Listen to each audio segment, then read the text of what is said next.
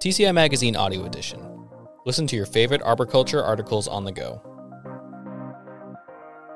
Recently, I was interviewing a job applicant and was asking about his interests when it comes to work and a career. He spoke of his recent work with the U.S. Forest Service and the profound gratitude he experienced working outside in nature. He also shared a curiosity about the value of the work he was doing, marking trees to be harvested. He was unclear how the removal of the trees he was marking might affect the overall forest ecosystem. He wondered out loud whether his actions were supporting a healthy forest, and he wasn't sure his supervisors had the answers. It sounded to me like he was clear that he didn't want to sit inside behind a desk for his career. It sounded like he wanted to learn while doing work that allowed him to move his body and connect with the natural environment.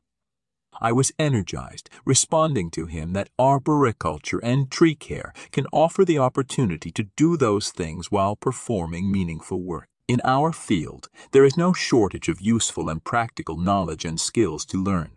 There are vast opportunities for expanding our understanding of trees and ecosystems and the various roles we can play as humans living and working among them.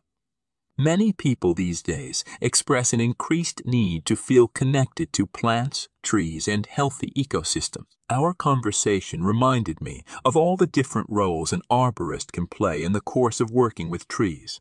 Caring for trees offers a wonderful context for humans to practice and learn in. Trees don't seem to mind, and their ability to stay present in the midst of change makes them wonderful teachers.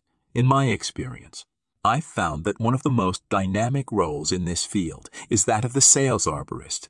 In many ways, the role of sales arborist is to act as a connector between people who have or perceive a need and the organization and people who can help meet that need.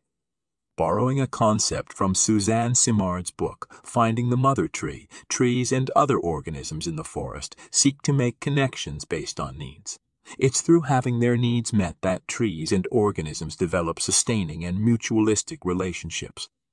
Over time, these varying relationships can build into a connected community.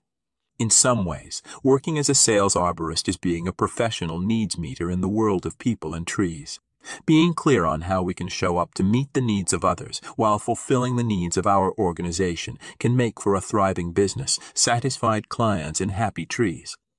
Josh Morin, board-certified master arborist and CTSP, is owner of We Love Trees, a 4-year TCIA member company based in Niwa, Colorado. He is also a member of TCIA's board of directors. Want to stay up to date on the latest audio edition of the TCI Magazine? Subscribe to us on Apple Music, Google Play, Spotify, or wherever you listen to podcasts. To check out more of what TCI Magazine has to offer or to subscribe to the print magazine, visit tcimag.tcia.org.